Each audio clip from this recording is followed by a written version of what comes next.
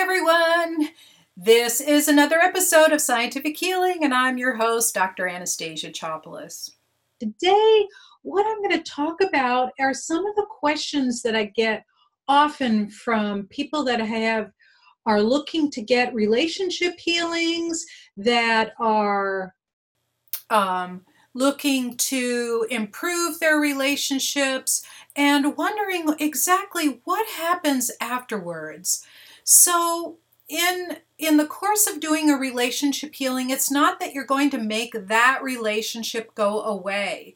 As a matter of fact, all your relationships, even the ones that are over, especially if you have any strong emotional attachments such as anger, jealousy, fear, or you're still madly in love with that person and they're not in your life, you are still energetically connected to them. So what's happening is that you've got that relationship whether they are in your life at the moment or not. So if you have, like, for example, a mother or a child or a father or even your current spouse or partner, by healing that relationship, people ask me all the time, what happens after relationship healing? Does that person go away? Do I erase them from my life? And the answer is no, of course not. What you're doing is you're wiping that slate clean energetically.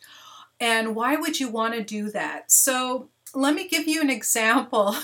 So one of the first healings that I did was on my daughter. So she was in her mid-20s, and I did a relationship healing on her because I felt like it was the first thing that came to mind that I needed to do.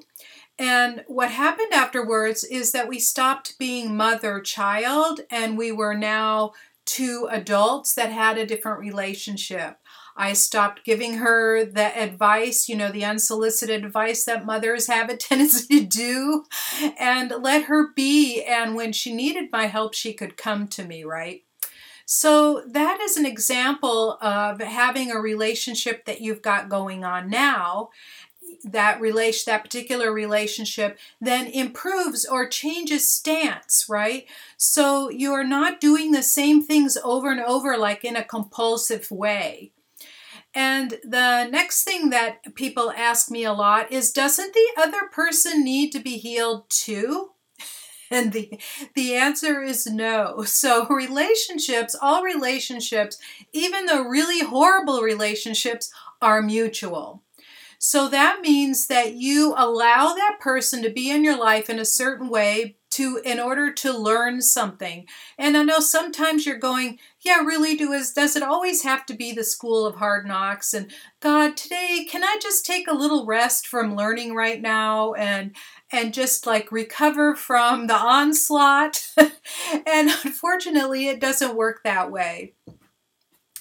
So the other person will only be in response to you, right? So you have a certain behavioral pattern and they are responding to you, right? So you're dancing this dance, you're going back and forth.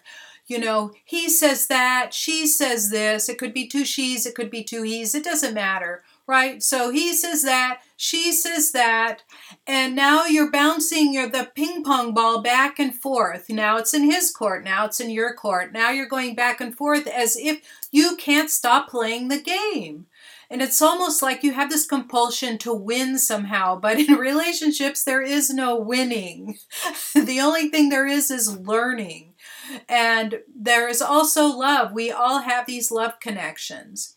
So in relationships you want to keep, just to remind you, is that love connection that goes from heart to heart never ever goes away. Even the ones that you are through with and you've divorced or you've split up a business partnership or you have no wishes to be in the presence of such and such a friend, or you don't want to have a lot of conversations with a parent because they're just too painful, right? So even that love connection never goes away. And you can ask, well, why? How does that work? So in order for that person to have been in your life in the first place, they had to play a really crappy role. Do you think anybody really enjoys that? I mean, unless they're psychopathic, right? Do you think that anybody really enjoys it? A lot of people just simply don't know how to be any different, right? So you and they are playing a role in each other's life to learn something. So sometimes it comes together and it works. For example, my parents were as different could be. They were basically diametrically opposed. My mother was this gregarious, friendly person, and my father was this big introvert and didn't care for big parties. And they learned how to come together, and they were married for 64 years before she passed away. Right? So that's really amazing. And towards the last 20 to 30 years of their marriage, right? So the first half of the marriage was kind of rough, and the last half of the marriage, they were madly in love with one another. They could not imagine being without the other. And my dad now, it's been 4 years, and my dad still misses her like crazy. You don't need to take 30 years to get to that point where you're madly in love with your spouse. Let's say your spouse is a really good guy. Like, I have a really great spouse. There are things that, like, when you first get together, it was like all of a sudden, even though I've known him since high school, it was like all of a sudden we were two single people, and then all of a sudden we were married to one another. And there takes some getting used to. And of course, I did relationship healings with him because I didn't want to continue the old behavior that I had with other relationships, and I didn't want him to continue his old behavior. So did I heal him? No, I only healed myself, right? So in relationship healing, you're only healing yourself. And I can tell you a story of one of my dear clients. She started with me, and she told me she'd been married to her husband for 30 years. She didn't love him anymore. He didn't pay attention to her. He would come home from a long day at work and take the dogs out for a run, wouldn't say anything to her. She'd prepare a nice dinner, and he just sat down, ate, and then went off and did something else. And you would think that relationship would be dead, right? That nothing could possibly good come out of it. Even her children, they have 3 grown children. Even her children wondered, why are you guys still married? Like, they'd go over and visit one of them, and his behavior was so terrible. Like, the kids would go like, Mom, what are you doing with him? So all I did was work on her. We changed, we healed that relationship. So here's some of the other things that happen. You inherit patterns of behavior from a parent. It's locked in your DNA. DNA has lots of programmable pieces to it. So we shifted that gradually over, it's not overnight, but it's not 20 years of talk therapy or even 2 years of talk therapy. This happened in a matter of weeks, right? So we changed that. We reprogrammed the DNA so she did not behave the same as she had been. After we changed the emotional response to him. So we released a lot of the anger, a lot of the frustration, a lot of the jealousy out of her body. That shifted so she could see him for what he is at the moment, rather than all those years of built up frustrations and anger. Every time he did something, then she would inside like shut down and shut off. Right? You want to only respond to the event right now and not all of those past behaviors. And some of the other things, like people ask me, well, doesn't your past life with that person have something to do with it? Sometimes. And the reason why I say sometimes is that if we're going to have that issue in this life, we usually repeat that behavior somewhere early in life. And so then, like, what if the other person doesn't want to be healed? And I've already answered that question. What if the other person doesn't want to heal that particular relationship? The thing is that the other person doesn't have a choice. It's mutual. If you decide to cut the cords that they're, drawing your energy out, if you decide to cut those cords, they will fall away from both of you. There is no choice in the matter because relationships are strictly mutual. We've covered some of those, like what other factors, like there's emotional factors, there are the DNA factors. There are a number of other things that connect you, like what is your particular path and purpose. And sometimes our subconscious gets path and purpose mixed up with, I need to be this way in order to accomplish that. And fortunately, we can let all those things go.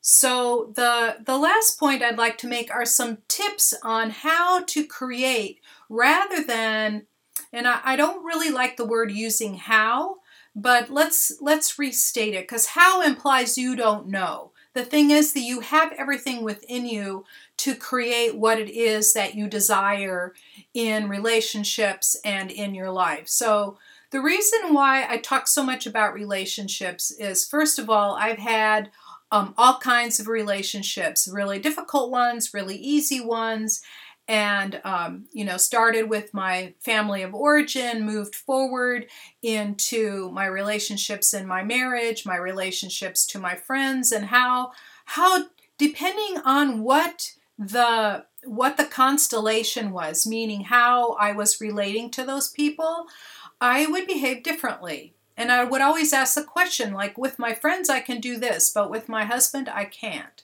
And so it got me to thinking, and I'm a big thinker. I can think all day long and never be bored. So the hint is that instead of asking how do I create a great relationship, instead ask what would it take to create a great relationship, because you have everything inside you to be able to do that. And the best thing to do is to start imagining, not, I don't want this, like I don't want an argumentative spouse, I don't want a chintzy spouse, I don't want a jealous spouse. Instead ask yourself, what is it that you desire? What is, like, imagine yourself having those things. What is it you would desire?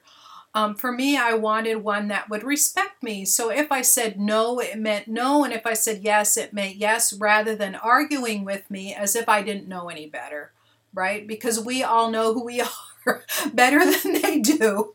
So that was the first thing. And I wanted to have unconditional love, right? So he loves me unconditionally. I love him unconditionally, right? So that the mutual respect and the unconditional love, that's kind of like, for me, was the foundation. And that was what I wrote this down very early. This is what I wanted to have, but I never knew what that was going to look like, because I never experienced it up until I met my husband, right? Until I, got together with him, and we got married. It's now 5.5 years ago, and every day the relationship grows and blossoms, right? You can't start out when you're 60 years old with a brand new relationship and expect that you're not going to have some, like, little bumps and hiccups along the way. So that's where the healing came along. Every time I had an emotional issue, release that emotion, because I wanted to be in the moment with that person. And anytime I got upset, like, I'm thinking about, oh, he did that and I really don't like that. Like, why? I'd ask myself, is it him or is it me? So that's another clue. So first write down and be very clear on what you desire, not what you don't want, but what you want, because your subconscious doesn't understand the not. And when you say, I don't want a jealous person, you're going to get a jealous person. I can guarantee that. Right? So then the second tip that I just mentioned is, ask yourself, is it him or her, or is it me? Like, is this my issue? And the thing is that our relationships are like a mirror. They reflect us back to us, right? So they're reflecting us back to us, and we are seeing ourselves in that person. If we did not have that quality, or the ability to have that quality, it would be really difficult to see that thing in us, right? In them.